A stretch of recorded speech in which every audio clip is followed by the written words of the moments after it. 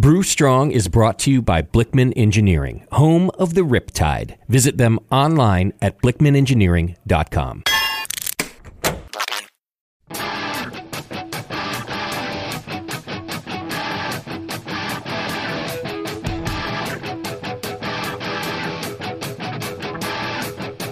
Brewers, it's time for the beer radio you've been looking for. This is the show that dispels myths, tackles the toughest topics, and makes no apologies for geeking out on beer. Hosted by two guys that drink before they think, Jamil Zainasheff and John Palmer. This is Brew Strong.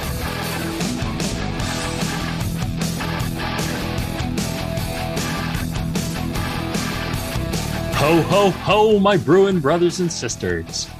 Seasons, greetings, cretins.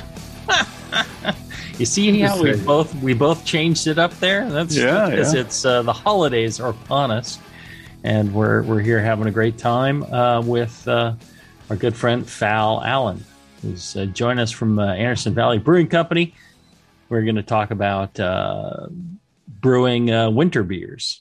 Yeah, and what's different about winter beers, some good winter beers. We're going to try some great winter beers from Anderson Valley and have a little fun, just like our fine sponsor, John Blickman. Blickman Engineering. Yes, they've been sponsoring this show for 15 years or something. Yeah. It's got to be a new record for people pissing their money away on something very foolish. But hey, that's all right. Our good friend John Blickman's been paying for this show, so you don't have to. Check them out, blickmanengineering.com, or go to your favorite homebrew shop and ask them to see their Blickman gear.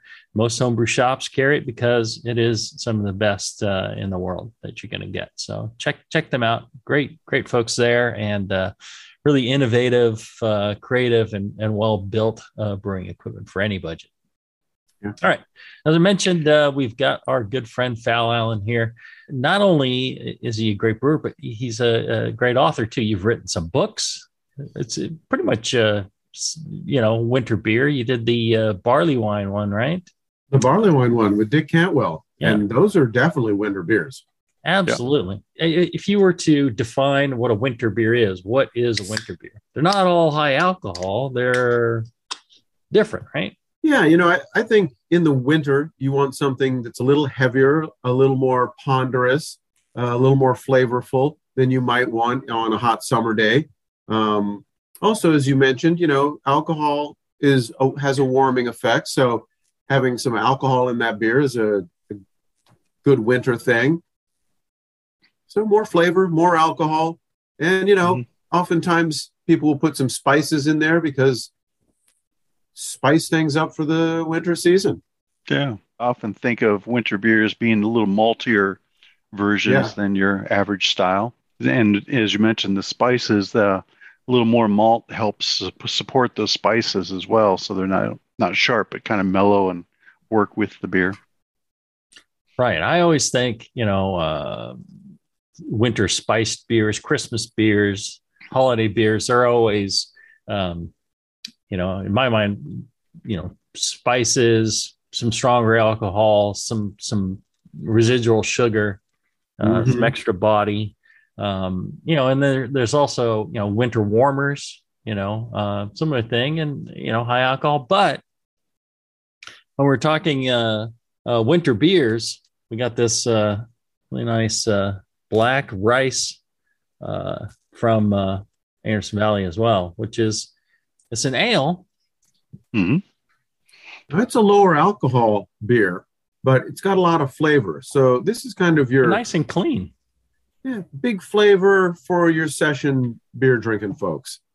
Yeah. Right. This is 3.8%. Right. Mm-hmm. And it just packs a ton of flavor and malt background nice and some, with some body as well. Yeah.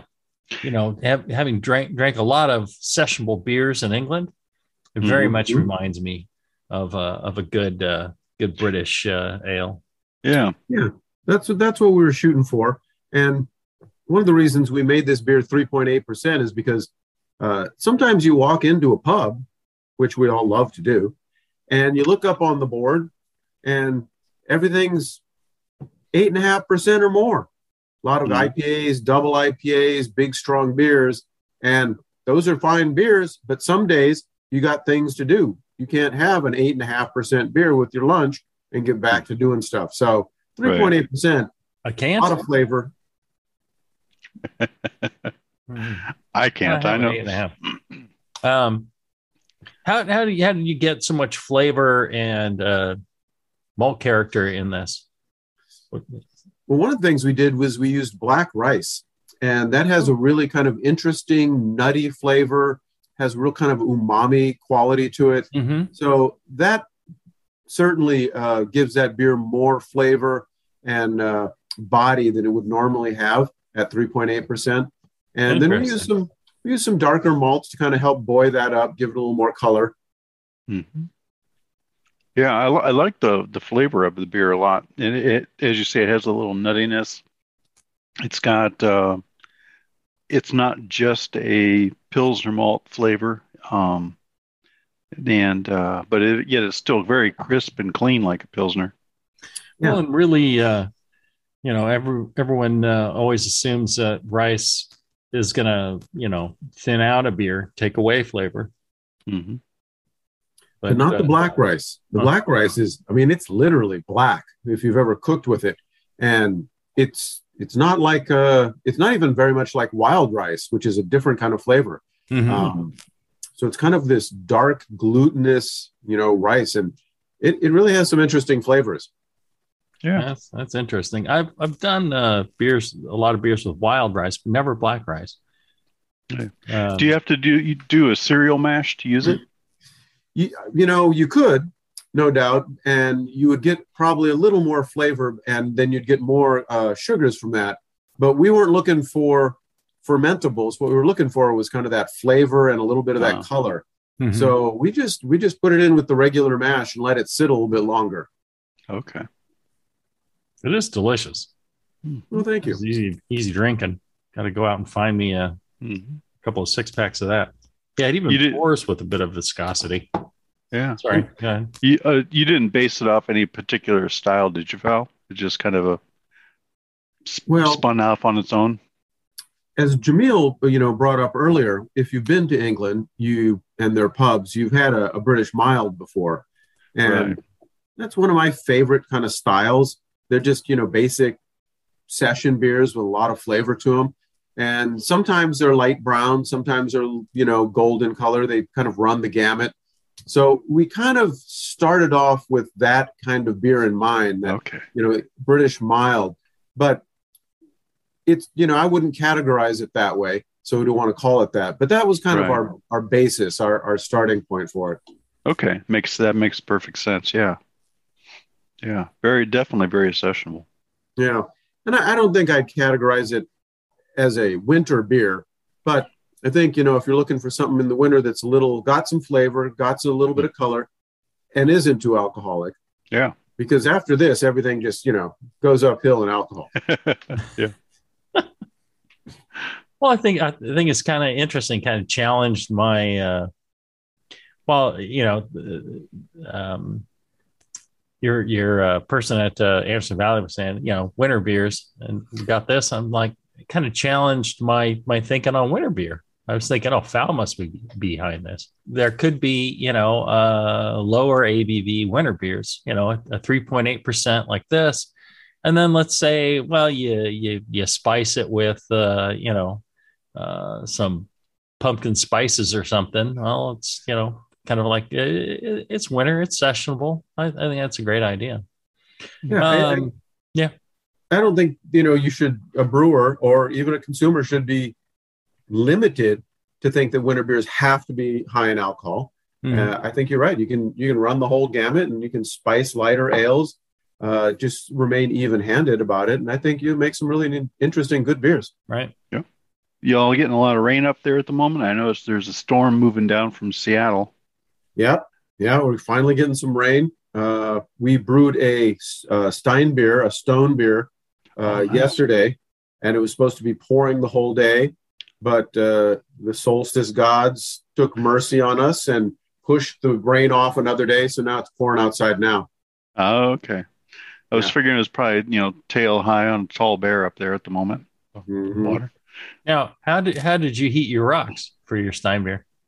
We took a 55-gallon drum and, cut a hole in it so we could get wood in the bottom, and then put a plate about halfway down and shoved a lot of oak underneath into the fire part and had the rocks just piled up in the top. Oh, nice. And then you just use tongs to carry them over and drop them in. Yeah. I think if we do it again, which I hope we will probably insulate that top part a little bit to kind of hold a little more heat in, and maybe close up the top so we have a chimney-like kind of structure to help kind of contain some of the heat in there. All right. Because the top rocks were clearly not as hot as the bottom ones. I did one Libertine with I don't know if you know Tyler down there, but we heated them up on just a gas grate, and even that worked out pretty well because they really get smoking and a sizzling when you drop it in the wort. So, what part of the boil did you use them in? Like the beginning or the end, or in the beginning of the boil? We were going for flavor more than for heating up the wort or the mash. Like traditionally, they would take the rocks and put them in the mash, or maybe sometimes the boil to heat them up. And that's how they would heat the mash up, or get the liquid to its final part of boiling. But we were really going for the flavor component of it.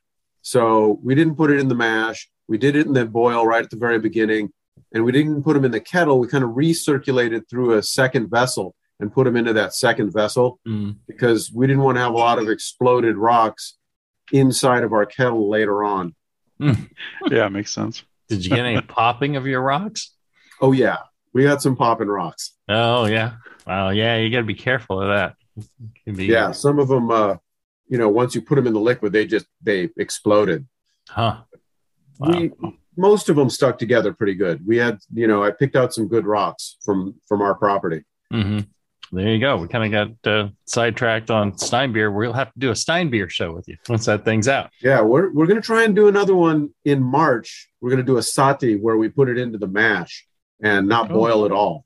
So that should be a fun one. I haven't brewed one of those before. Let's do this. Neither. Let's take a short break. When we come back, we'll move on to another fine beer and more talk about brewing winter beers right after this.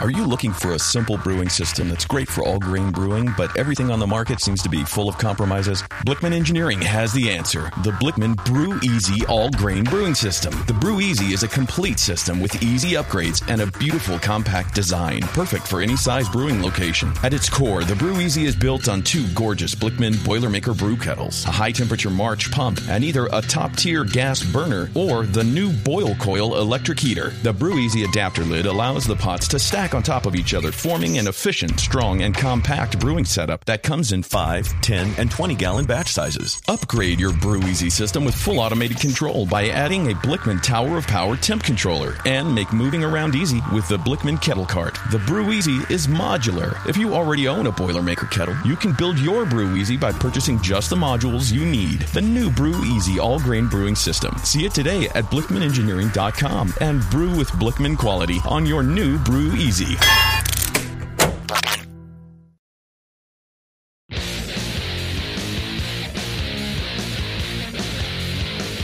Back to the two guys that know how to turn beer into beer. This is Brew Strong. All right, we're back.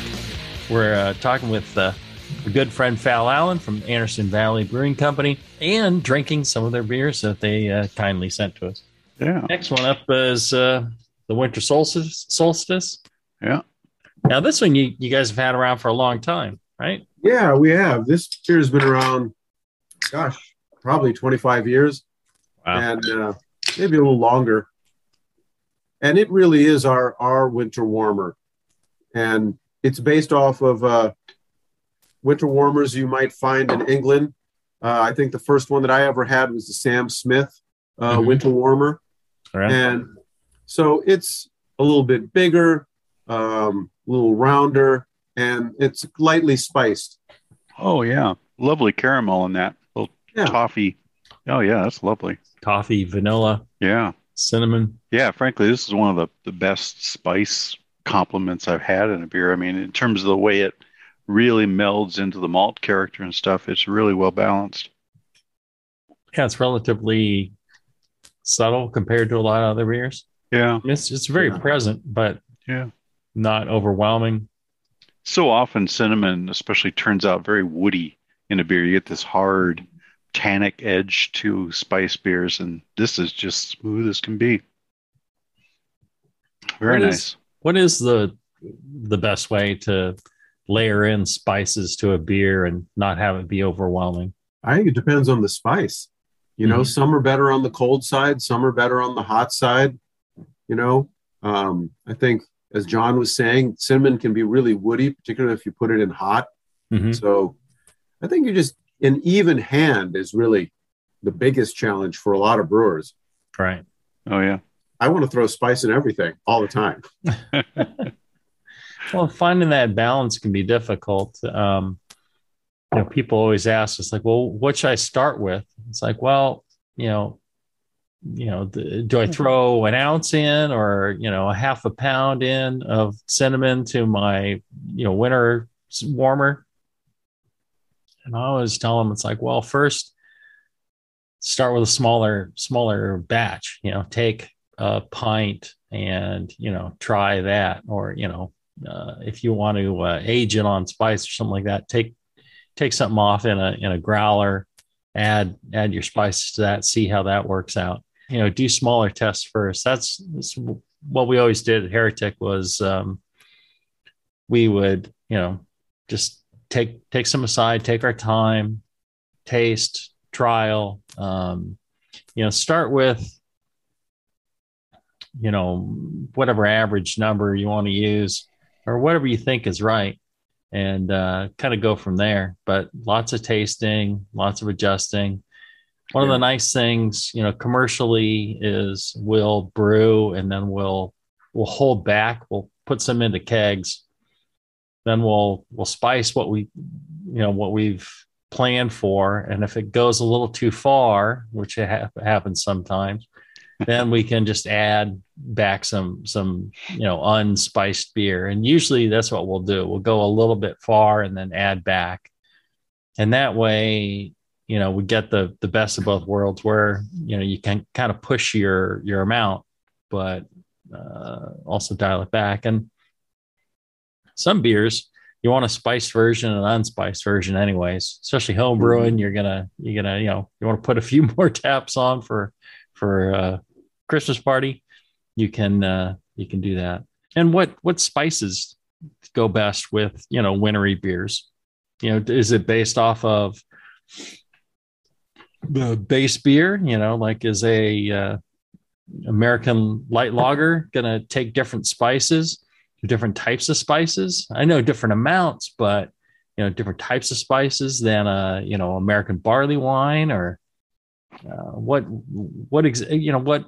spice flavors, I guess I'm asking, go best with what styles of beer? So cinnamon goes best with, clove goes best with, fill in the blanks here, guys. Come on.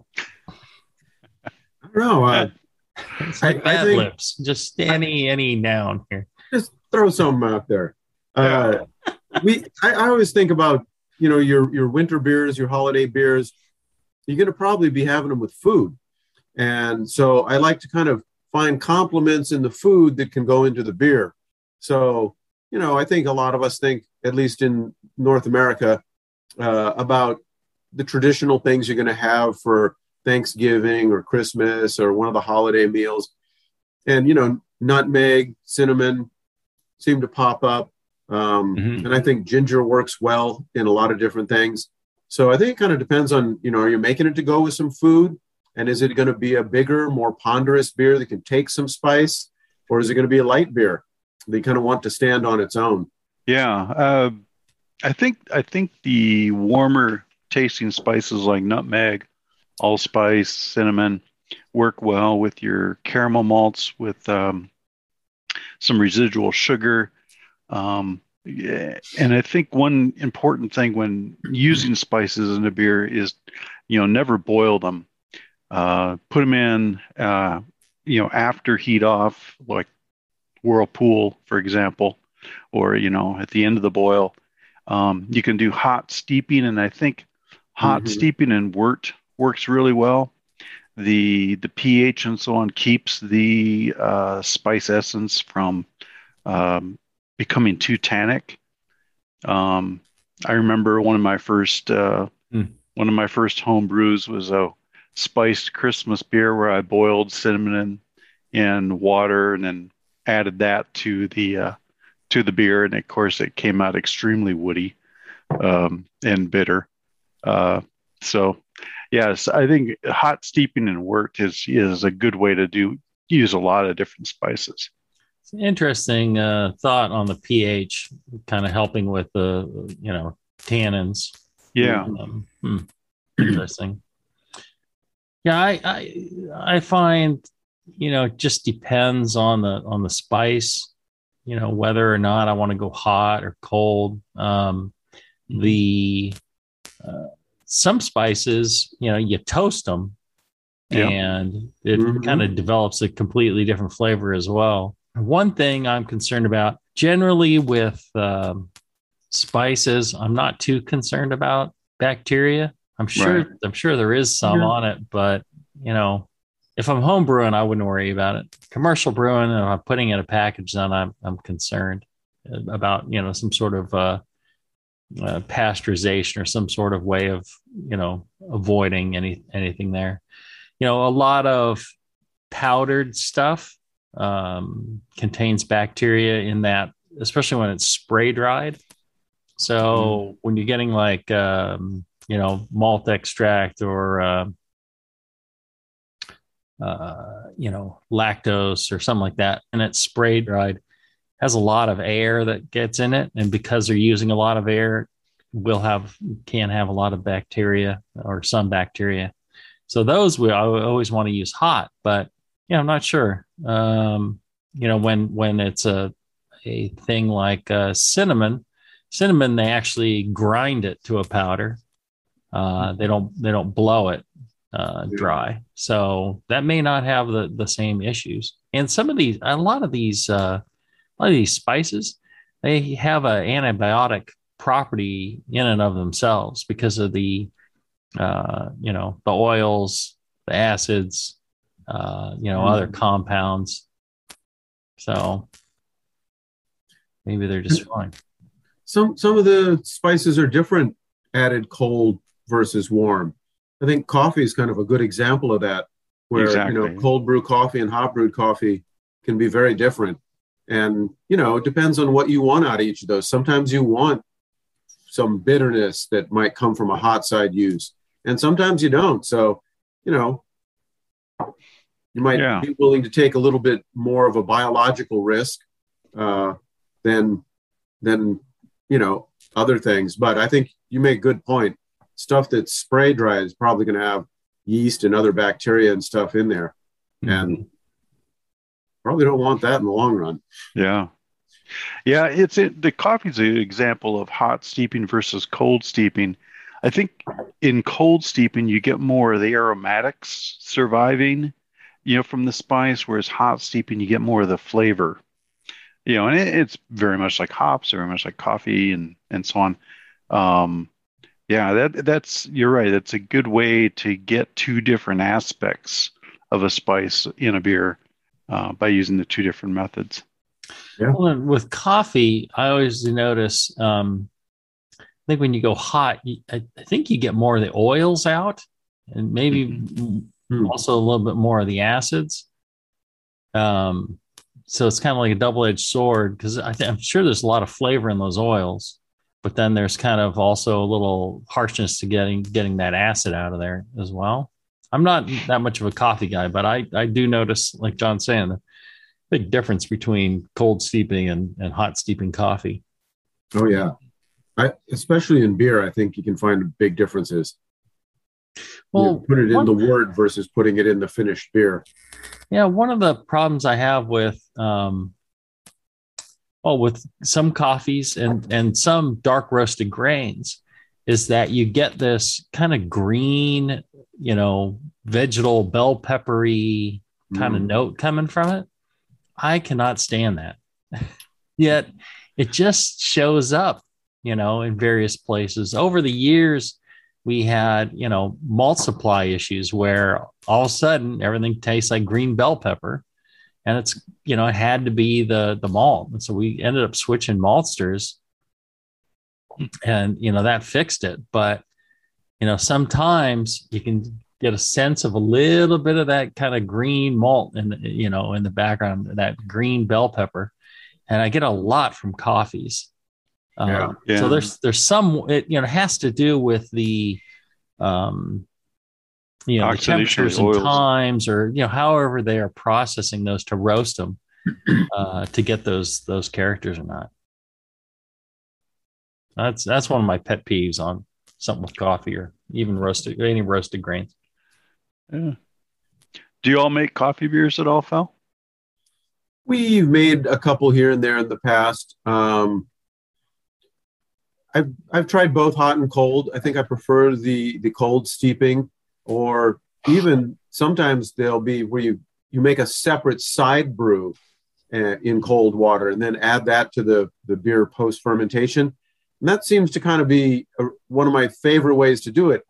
But then you got to plan that beer is going to be watered down a little bit. So you'd be at a little higher gravity than you normally would. So you have to make adjustments for that, because it takes a fair amount of water, to cold steep coffee to get enough flavor. So it's going to be you're going to be adding some water back in there. Interesting. I've got a question in the chat, Jamil. They're wondering if baker's chocolate is one of those bacteria-prone powders, and whether baker's chocolate powder should be used hot or cold. Cocoa powder? Yeah. That's a good question. When I first started using cocoa powder, I used it in the boil, at the end of the boil, and that's certainly the safest way. For a while at Heretic, we used cocoa powder in the fermenter post ferment. And we didn't have any problems for the majority of batches. But, if you have 1 in 100 batches that ends up with a problem, it's too expensive. That's the problem. The flavor was great, but it's just that the price was really high. If you're going to toss, even 1% of your beer, and then you gotta be lab testing and everything. But at home, I think you're okay. Just store your beers cold, after the fact, and drink them, and they'll be fine. I think the alcohol percentage of the beer and the acidity of the beer, those both protect it. So they tend to help. Yeah, you wouldn't want to take a chance with something that might have bacteria in it on a 3.5% or 4% beer. You might be willing to take more chance on an 8.5% beer, because that's a considerable difference, and that alcohol probably keep most micro things from growing. Definitely suppresses them. Yeah. You get up to about 20%, then you're good. Even then, they can still advance, but it really keeps them down. I had Diastaticus in one of my Christmas beers. Yeah. Yeah. Just, some wild yeast that was probably on one of the spices or something. But that beer ended up fermenting way down and lost all the flavor. Diastaticus is very common. It's everywhere. Yeah. And since it's so flavorless, people don't, that'd be interesting. We should brew something with Diastaticus. We should culture up some Diastaticus and then brew something that is quite flavorless, yet very high alcohol. It'd be the new seltzer. I'm just saying, we can make like a 20% seltzer with diastaticus. I don't know if you really want to be the father of the new seltzer, do you? I'll do anything. Hey, is there a buck in it? Yeah, all right, I'm on. Yeah. The spices, but in general, I'm fine with cocoa powder. I think if I was doing it today with cocoa powder, what I would do is very similar to what people are doing with a lot of the hops now. I would, do my boil. I'd whirlpool and bring the temperature down to, maybe 170, 175 Fahrenheit. Add my cocoa powder, then, let it mix in and do it that way. And that way, I think your chances of anything really living and causing a problem are pretty low, at least beer spoilage wise. Pasteurization is pretty thorough after like 10 minutes at those temperatures. Oh, yeah. Yeah, you're getting a lot of kills there. Yeah, I think that's a pasteurization number of like 500. Yeah. So I would do it that way. Long roundabout way of answering the guy's question. Yeah. Good question, by the way. Let's see here. Short break. We'll do another short break. And when we come back, maybe I'm ready to move on to the next beer. We'll be back right after this.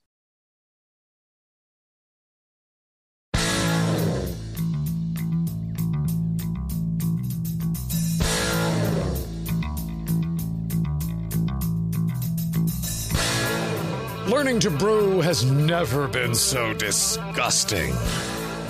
This is Brew Strong. All right, we're back.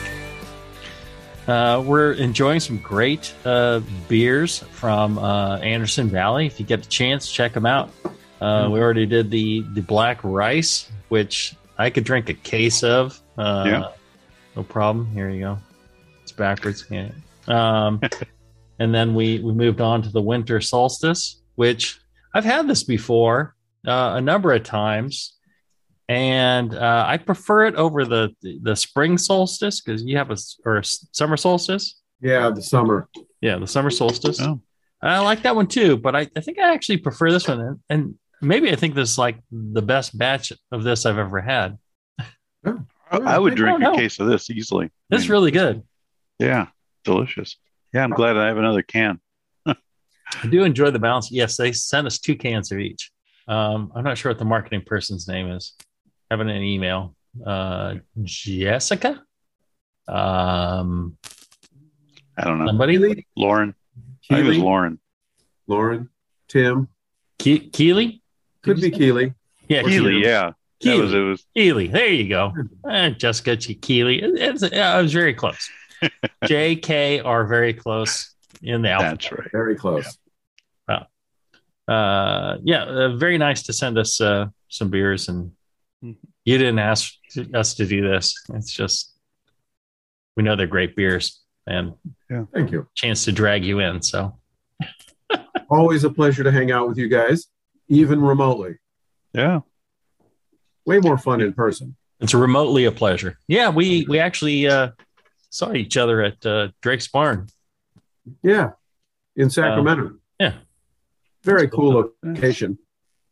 Yeah, if you've never been, the Drake's Barn in West Sacramento, it's this kind of barn-like wing thing structure out there, right? Yeah. Is it a pub? Funky Really little... cool. Yeah, funky little, I don't know. It's got like a pizza restaurant and then a big bar. It's outdoor space under a cover. It's just a really cool place. It's Drake's Brewery, great brewery out in our area. And then they also have guest beers on as well. Really cool place if you're ever heading up that way. Yeah. They make some tasty beers too. Yeah, absolutely. I'm sure they make a great winter beer. What did I drink at the party? I drank, what was the special one on that they had. It was like a spruce beer. It was a spruce beer, I think. Oh, those are They had always a good. lot of beers on, and I Right. tried most of them. The And I don't spruce remember. beer, the spruce beer was great. Really great. As are all the Drake's beers. Speaking of great beers, Val, which caramel malts did you use in the winter solstice? C40 and C80. Okay. Yep. It's not, it's not super complicated malt bill wise. Yeah. About 5% each. Oh no, I think a little more than that. Oh, I'd okay. have to look. I can look if you want. It's on I this mean, computer here. 6.9%. yeah. I'm just so enamored of the balance in this beer. Right. It's very nice. I And think you're probably pretty close. I think combined maybe 15% to 20%. Yeah. Since it's not when a beer's like really high ABV, a small percentage of crystal will really be heavy. And when a beer's lighter in ABV, a higher percentage of crystal doesn't show up as much because it's all relative to the ABV. If you're putting in, because it's relative to the amount of base malt you're throwing in. If you're throwing in 2,000 pounds of base malt and you want to put in 5% crystal, that's different than if you're doing 500 pounds of base malt and you put 5% of crystal. Yeah. It looks like there's about 8% of both the C40, C8, and the C80, as well as Munich malt. Right around 15% total. Yeah. Nice. Yeah. Yeah. Very nice. Yeah, in that mid range, if you're going smaller beer, a lot more your crystal percentage, your specialty malt percentage goes up. Yeah. If you're making a really big beer, something 12, 15%, your percentage of crystal and specialties has to go down. It's because you still have lots of residual sweetness from the barley malt, from the base malt itself. You're saying that, and you're just increasing the gross amount. It doesn't. The addition of the Pilsner malt or whatever does not dilute the crystal malt. So when you make a really big beer and you stick to the same percentage, you end up just overwhelming everything with the crystal malt, even in low percentages. So the percentage of when you're doing a recipe, the percentage of the crystal malts is, or especially malts, is relative to the overall gravity, because that's what you're measuring it against, right? Mm-hmm. You're throwing in a ton of, really clean base malt just to get, some maltose for alcohol.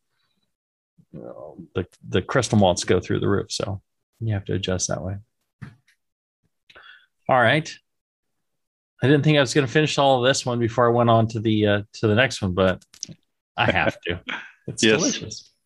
Me too. Cheers.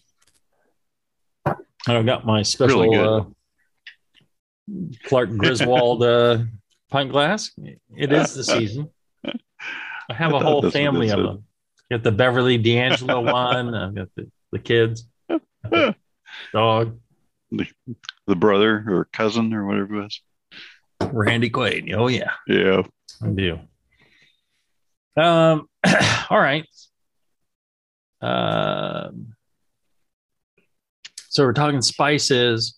One of the beers that I think really goes well with a lot of the winter warmer spice thing is Belgian dark strong beers.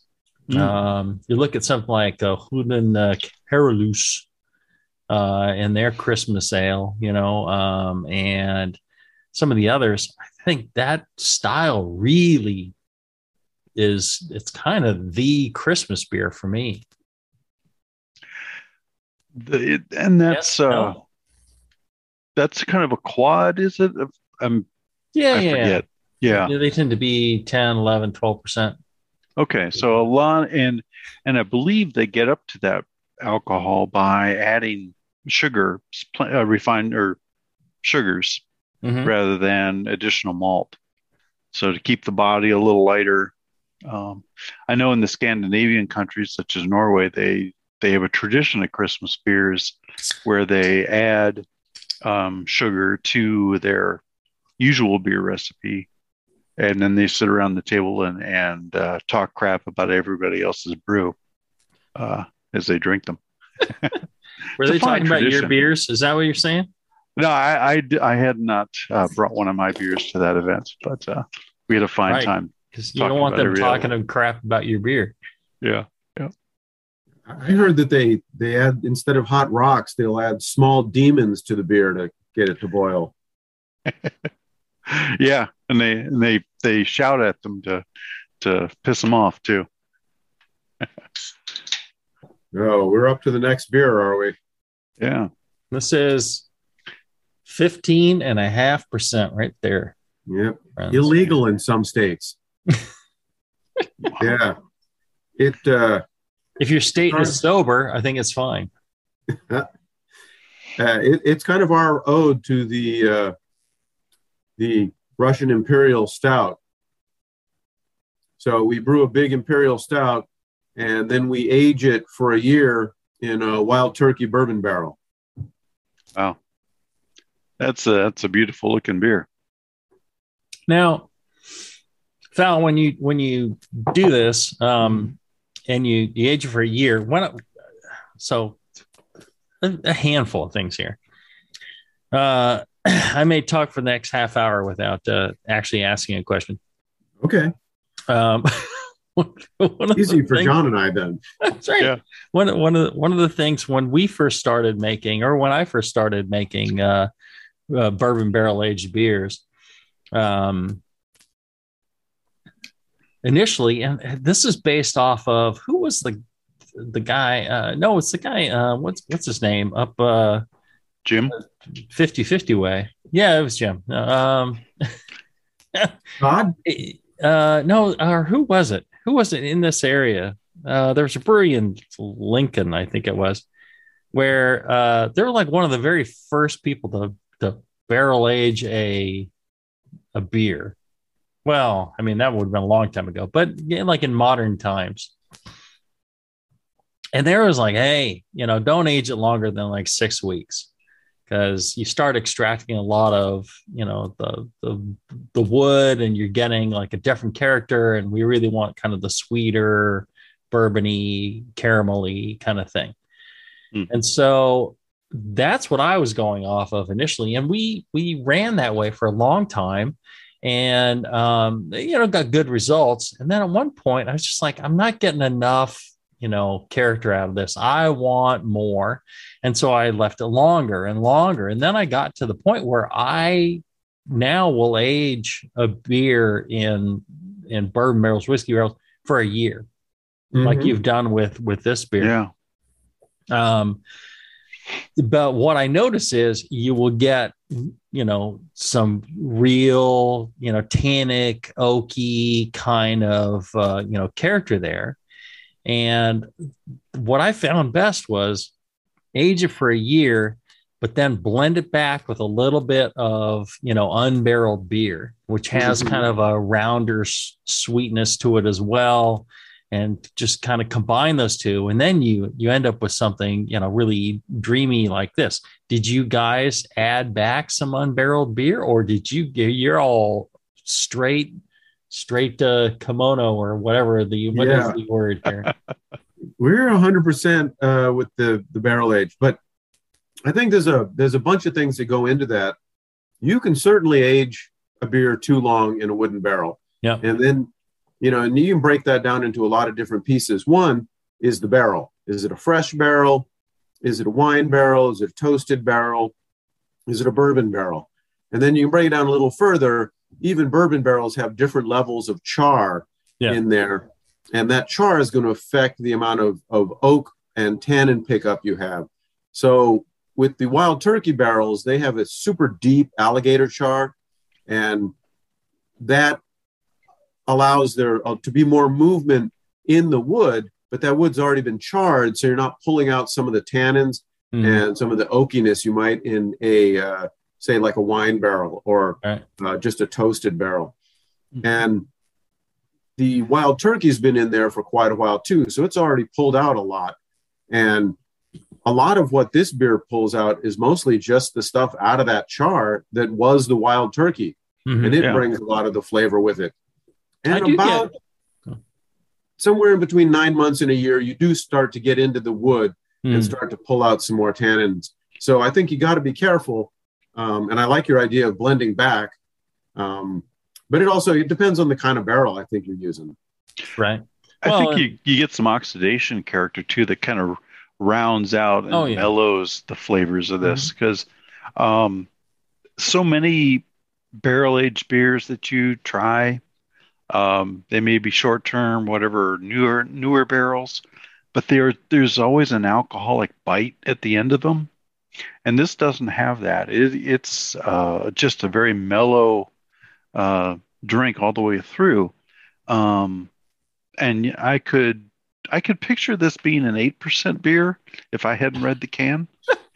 I mean, because it doesn't have that higher alcohol. Well, and aftertaste. I'll tell you this. The reason is because it's a great brewery and they know how to ferment things and make it not taste like alcohol. This is one of the things I think is most important to brewing high alcohol beers, is knowing how to brew something and control the types of alcohol that you're making.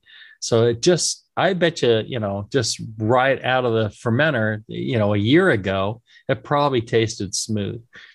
You're only going to smooth out a little bit in the barrel aging, and you will get.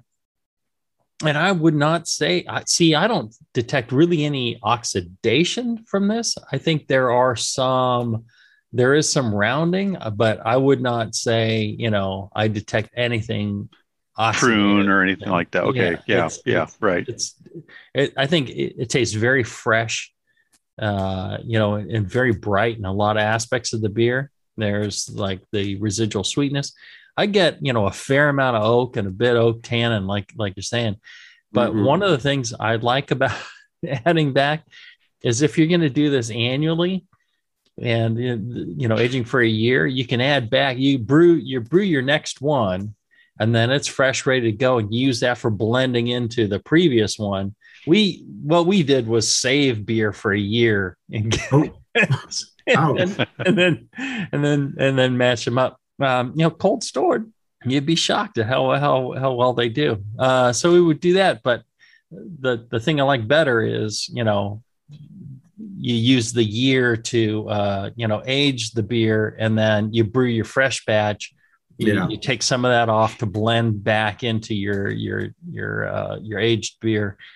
And then, it seems, it's weird, I know, but it seems a little more traditional to me to do that, where there was a lot of blending going on back in the day.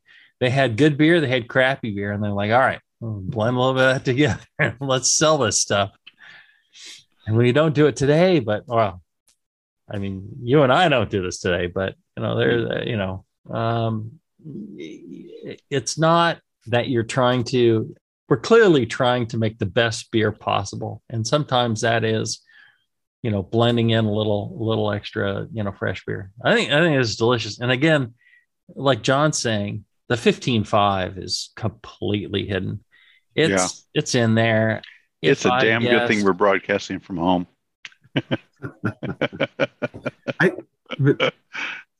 Jamil, you make a good point that there used to be a lot more blending. Right. And I think the secret to barrel aged beers, particularly the sour ones, even more so than the non-sour ones, is blending. And we go through all the barrels and taste them and decide which ones are going to make it into the blend and which ones aren't. Exactly. There are barrels, like you say, some of the barrels are like, oh my God, this is superb. And the one next to it is like, and it's okay. And the question is, do you just serve the superb one and have, two barrels worth? Or do you blend them to come up with a beer that is really good, but it wasn't as good as the superb one, and it certainly didn't have the characteristics of the bad one or the mediocre one, because it was blended off. And I think blending, particularly with barrel-aged beers, it's part of the art of how to get to the end product. Well, and that's one thing I've ranted about in the past is taste all your barrels, and then the ones that don't taste good, don't think you can just blend those in. And it's like, oh, this will counter that. No, you just get rid of those, and all the ones that taste great. Now you're into your blending, because if you're blending only things that taste great, the result will be at least something that tastes great. Tastes great. Yeah. So if they're truly bad, truly bad ones should get tossed. And it's so expensive. Yeah. Because the barrel cost, the storage cost, the labor cost, the racking, everything else, and then you got evaporation. You have that cost too. It's like somebody magically got rid of 15% of your beer. It's like, thanks, And then out of those, it's like, well, these 3 barrels out of these, 40 or 30 are no good. There's 10% out the crapper too. There's a reason why these beers cost a lot. I will say that this beer, huge Arker. What's an Arker? Hold on. Let's not get into that first. I think you should be wax dipping the top, because these are freaking fantastic. Well, we wax dip one of those cans, and it makes them really hard to open. Mm-hmm. Makes it pretty much down in pretty much impossible. And cans are hermetically sealed, so they're good to store for a long, long time. Eventually, it'll eat through the lining. That's not good, but if you get a chance, get out and get some of this beer. Get some of the Winter Solstice. Get the Black Rice. All of these 3 are just fantastic. Since you've been back, Val, I say, no disrespect to the rest of the folks at Anderson Valley, but before you came back, I was not pleased with Anderson Valley. Since you came back, which has been some years now, the beers, a huge turnaround, and really has put Anderson Valley back on the map as one of, I think, the greatest breweries in the world. Really, just the quality level is so high across a wide span of different beers. I mean, you're really in there, if you ask me. Thank you very much for those very kind words. I guess I just threaten people better than the last boss. But I think we've talked about this before. Matt Brenlinson at Firestone, he manages to, make good beer. And he's not like I am. He's not down there brewing the beers every day, but he's overseeing the operations. And somehow he manages to make great beer over and over again and win more medals than anybody. And I finally have come up with the idea that he's grinding up puppies and unicorns and putting them in there. Because he probably is. I don't know. Have you seen that guy, his dark side? I'm just saying. Yeah. I don't think he has a dark side. He's just Mr. Nice Guy. Nicest guy. And he makes great beer. Nice to you. You are nicer than Jesus. So let's just go with that. I respect Firestone Walker, but if I had to choose one brewery or the other, I'd choose Anderson Valley. Thank you. I think I feel just the same to see way, your product and your range of product. For me, it's better. And I'm just being critical. Yeah, unfortunately, we don't get as many the diversity of Anderson Valley products here in LA that you do up. See, north. That might be part of the difference. Is I'm closer to Anderson Valley. I can get all these great beers, and I can get them on draft a lot of times. Whereas Firestone, I get there's 805 up here, and they've abandoned all the other beers. You can't get anything but 805. It's the only Firestone you can get. Oh, yeah, we can get Double Barrel, we can get Union Jack, Special Jack. Yeah, we can get a few of those down here, but that's a sad problem that I think a lot of breweries face. They make really great beers, and their distributors out, each distributor is different. Some of them are just like, no, we don't want to take that. And it may be the brewers or the consumer's favorite beer, but if a distributor doesn't want to bring it in, and they have all of LA or all of San Francisco or all of Chicago, they don't want to bring it in, then your consumers are never going to see what happens to be your favorite beer.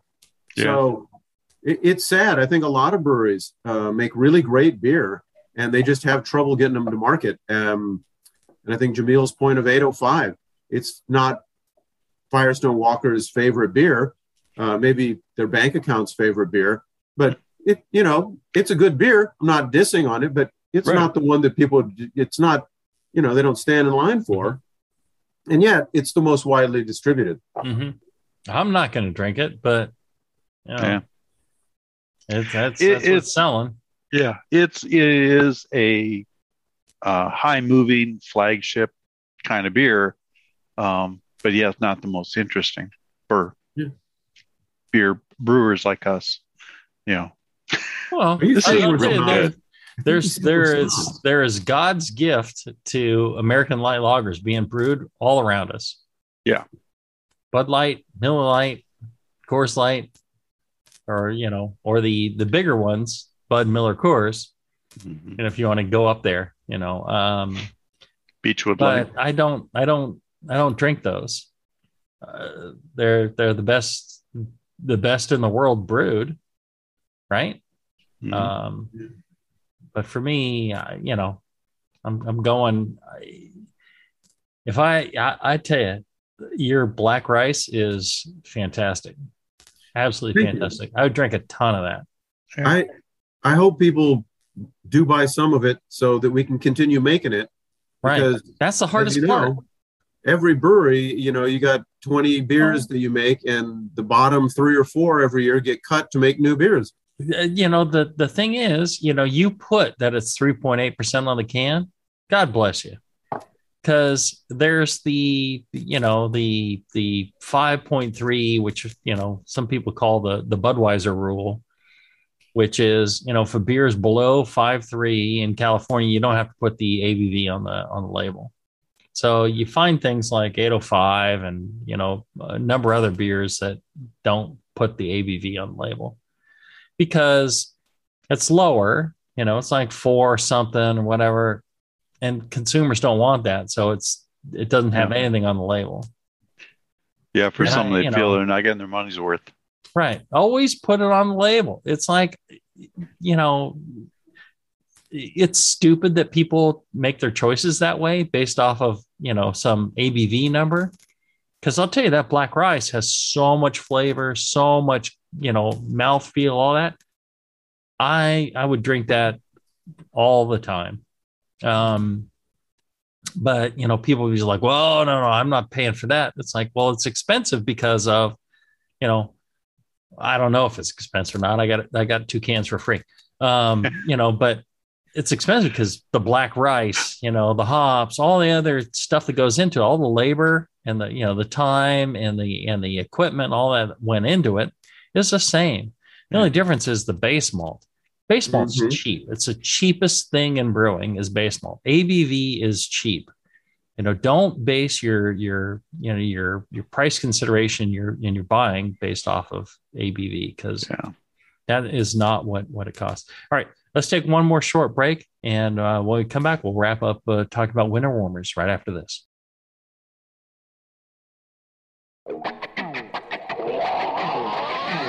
Back to the beer guys that make other beer guys look like wine guys. Brew strong. All right, we're back. I want to tell you about my good friends at Brew Chatter up in Reno, or Sparks. Brewchatter.com.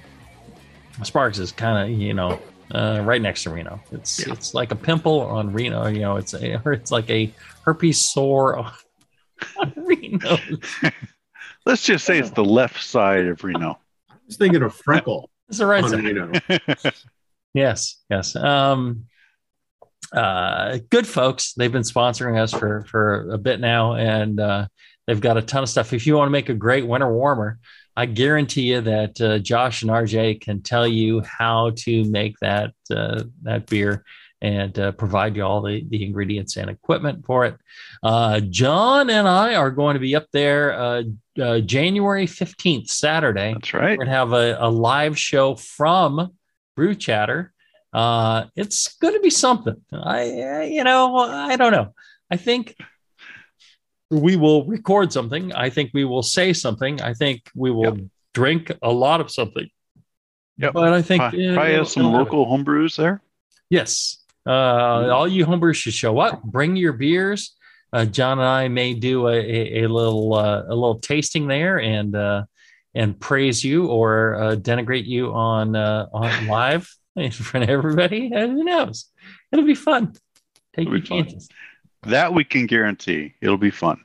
Yes. The folks at Brew Chatter, they are absolutely wonderful. Good folks that really are just, their heart is in, taking care of their customers. So really, if you get a chance, they're good folks. Check them out. Brewchatter.com. All right. So we're talking winter warmers. We've, talked about, lighter beers. We talked about spiced beers. We've talked about, some Belgians. Now we're into, the barrel aged imperial stouts. Speaking of Belgians, I just want to mention Peter. Yes. Peter. Mention Peter. Buchard? Yeah, Buchard. Yeah. Yes. Yeah. Peter's a great brewer. Oh, yeah. All right. Are you watching the comments, John? Oh, yeah. I haven't seen anything new. Oh, yeah, I guess I got to refresh this. How do you refresh this? My God, where is Bevo? Yeah. One of the other things I like is, some of the other German beers, the Box, Weissenbach, I think, for me, that's a fall beer. I've always associated with Halloween because I drank it when I was taking my kids around trick-or-treating.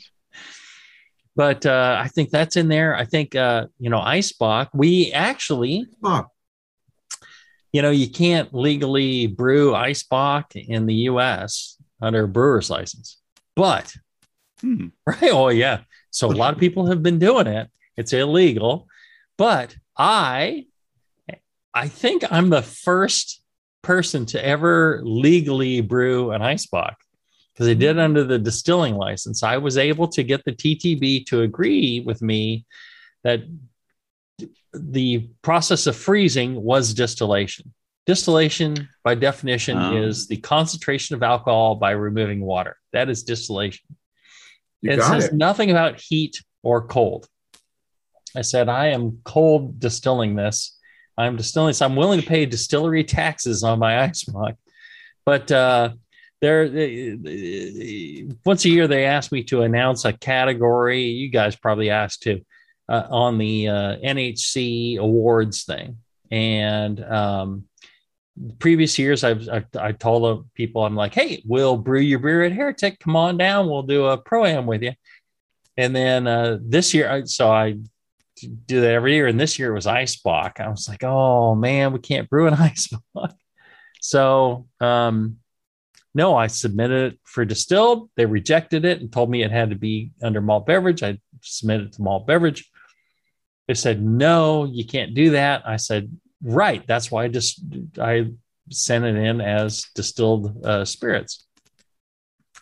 A little discussion with them. And they're like, okay, reactivate your distilled spirits one and we'll approve it. Wow. Good to go. That's awesome. Now I'm going to have to pay the taxes on spirits for a beer, but whatever. I'm just so thrilled. It'll be worth it. Do it. Yeah. So that same weekend I saw you in Sacramento, we went to some grocery store and there were not one, not two, not even three, but four different beers. There were over $30 a 4-pack. So, oh my God! If those guys can get $30 a 4-pack, certainly your Eisbach can get at least $30 a 4-pack. So you should be able to sell it for that. I think we do it for a dollar a pint, and just What? who cares? Wow. A big part of why we do this is, because we love the knowledge and the struggle of making something great. True. Why did who cut off his ear? Van Gogh? Picasso? Van Gogh. Right. Van Gogh, there we go. Cut off his Van ear Gogh. is because To give it to a hooker. Well, all right. I mean, who wouldn't? He was sick of having to sell, stuff, and the commercial brewing is just such a struggle. And I guess I can say now, my wife Liz and I, we've sold all our interest in Heretic. So we're still working there, but we are no longer financially responsible for a payroll of 50 people and $1 million in hop contracts and all that stuff. So Congratulations. thanks. I'm getting old. I'm getting weak. You all saw it coming. Yeah. And I just to address that a little bit, I think there is this prejudice and bigotry about people selling out that needs to go away. Absolutely.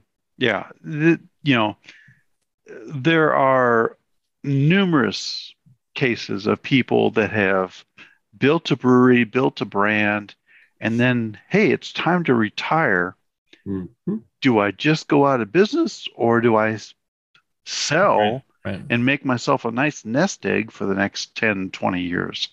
And I don't blame people a bit for that. No. Yeah, we've gotten nothing but positive comments on this, and part of it, I would have kept going, but I got too many health issues now, so I need the problem is if I was to die and leave Liz and the kids with the brewery, the problem is I don't know what they would do, and I don't know how well everything would treat them. And so right now, while I still am here, it is better to do it now and to get everything get everything sorted now before. Right. And no, we didn't make money off the deal, but that's not why we opened a brewery in the first place.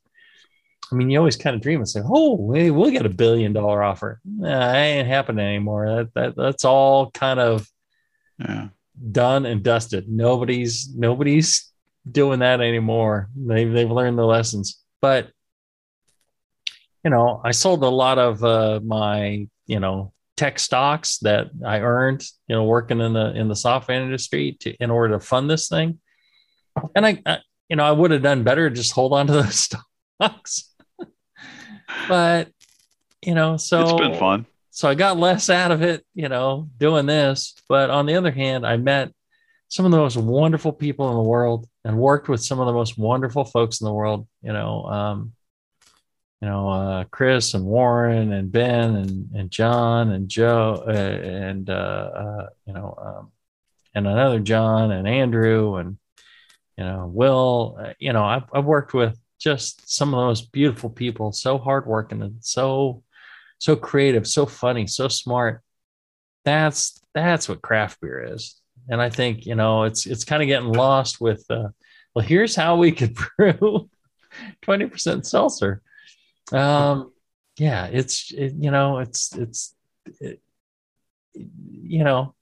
It's like art. True craft beer is truly an art, and it's so much fun. And the weird people you meet doing your art, oh man, that's the best. There is no other way to explain that. Like a really funky guy like Fal, I never would have met him if it wasn't for beer. It's great that I think it's great that you've sold your business, because the brewery is going to continue on, and you are going to be able to retire, but you're going to mentor them through so they continue to have your vision of making great beers. And, I think that's a win for everybody. The consumer is end up with great beer continuing on. Your brewery continues. That's a great and point. You get to retire. And at some point, young people may not realize this, but at some point, we all get to retire one way or the other. Yeah. Above or below the ground. I feel sad about not continuing to really drive everything and being I would do it for the end of time. I will help breweries, and if you got a brewery and you're in trouble and you need help, call on me. But just be prepared for me to tell you how much you suck and what you need to change. Yeah. Not that I know anything, but All right. So let's wrap up. What wonderful tips of advice do you have on this beer? I think a big part of why the huge Arker works is because of the base beer. I was going to say it's because I'm sitting down.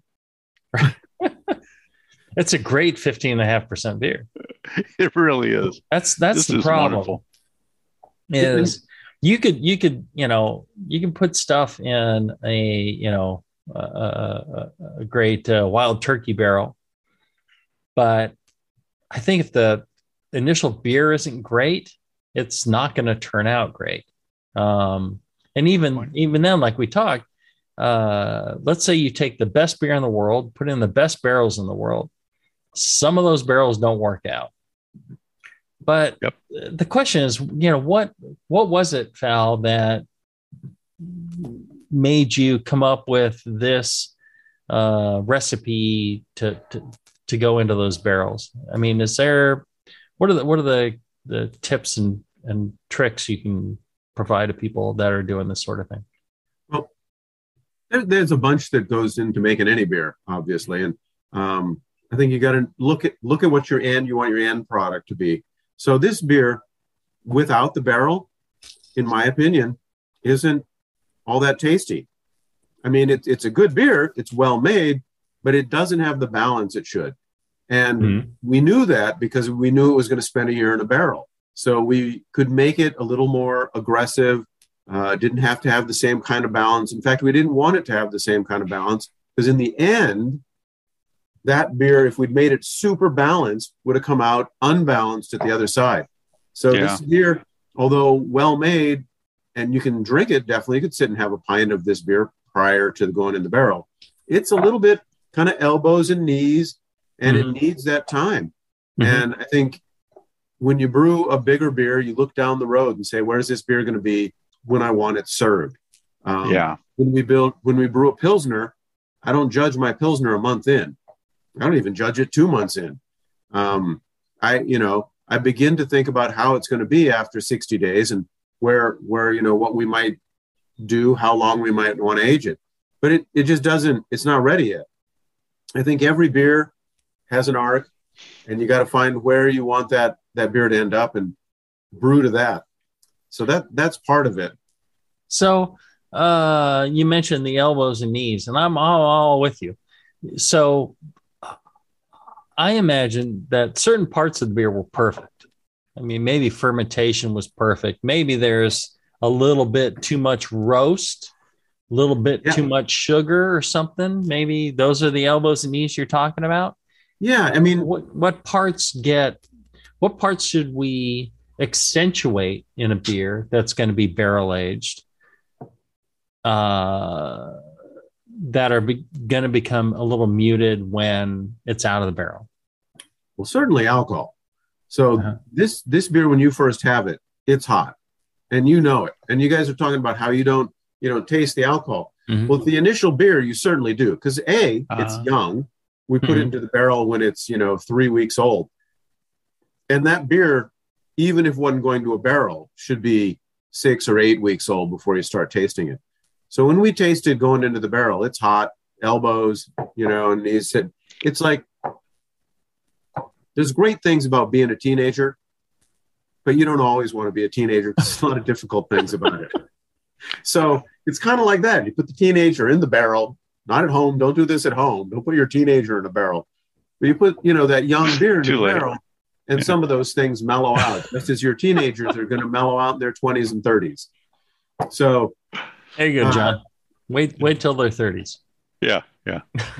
oh yeah, if you got kids, wait till their 30s. Don't judge them yet. My parents should never have judged me until I was in my 50s. 60s? Yeah. Easy now. So I think, the alcohol is one that you're going to find that's going to mellow out. And like you said, the roast is going to mellow out a lot. And the barrel is going to, the charcoal in the barrel, people, you use charcoal to clean things up. Charcoal filter your water, Right. charcoal filter. So part of the char on these barrels is going to suck out some of the stuff that you don't want in there.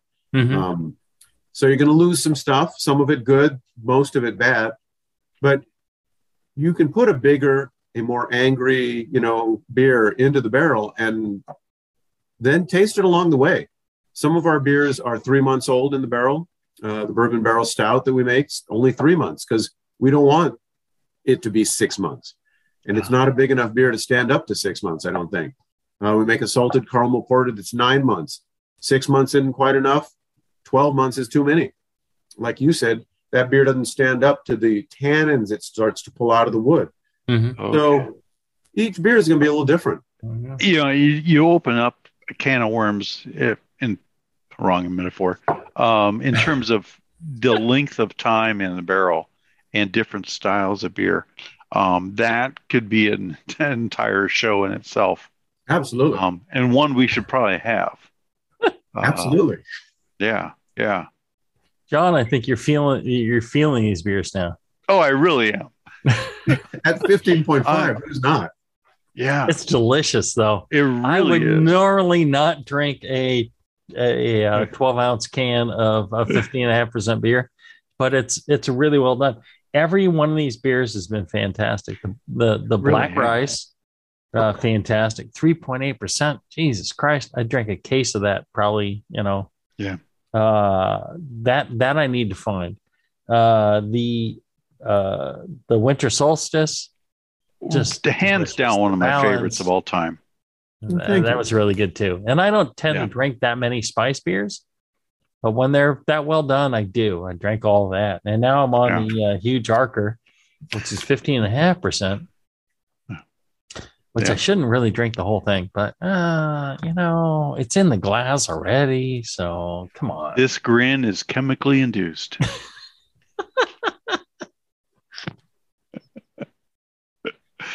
The beer's got to really go nice. somewhere. Might as well go down, Go down swinging. Yeah. Or go down as a swinger. I'm not sure. I heard it once, hanging out with the whites. So Right.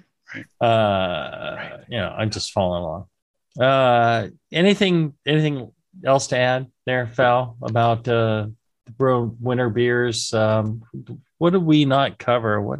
This has been a very loose thing here. Yeah. Old ale. Or what's Old ale? next? Ooh, old ale. Gale's old ale. Huh? Love that Old beer. ale. But you can have that all year long. It's the thing. Not at my house. I can't find it here in Boonville. Yeah. We talked about doing a live from your Boonville tap room. Absolutely. Anytime you guys want to come on up. I'm buying the beer. And we're gonna you are. Podcast. This is gonna bankrupt you. Maybe March. March, I could swing that. March would be good. Oh, March sounds good. Did I tell you guys we're doing this historic beer style, brewing thing? So we're in 8 different beers, and we've Historic already done or classic? historic. Brewing, are you brewing classic styles? That's what I want to know. Classic. So I'll tell you, we'll just go through these quick. So the first one, we brewed a Dutch kite beer. I'm probably pronouncing it wrong, Right. but it's 70% oats or something like that, 60, 70% oats, then 20 or 30% wheat, and the rest is barley. And the extended boil, like 2.5 hour boil. So we brewed that already. It's on draft. We brewed a raw Berliner Weiss, which is being co-fermented in wood. So no boil, just the mash runoff into the barrel, and then co-fermented with lacto, Brett, and brewer's yeast in wood. That should be ready. Well, the way it's tasting now, it might be ready in June. We brewed this stone beer yesterday. That was our third one. Hopefully in February, we'll be brewing a Grodzki, the Polish smoked wheat beer. Grodzki. Yeah. I'm excited about that one. It's kind of my jam. Low alcohol smoked beer. And then in March, we're going to brew the Sati with the hot rocks. Maybe you guys should come up for that. Oh, and then do a live broadcast. I like me some hot rocks. Okay. Yeah. That sounds like a plan. I think we should do it. Yeah. When was the last time you got to put hot rocks into mash? Like 2 years ago, a couple of years ago. Oh, really? Yeah. I've never done that, so I'm pretty Libertine. It was pretty amazing. Yeah, it was the only way to heat stuff up. He didn't have a way to heat anything other than hot rocks. Well, sadly, we don't have a wood mash tun, but because that would be really cool to have a wood mash tun to put the hot rocks in. But I think you could build one between now and March. What does the matter? John and I aren't special. You're not going to build the wood mash tun between now and March. I'm just saying. I'll work on it. Okay.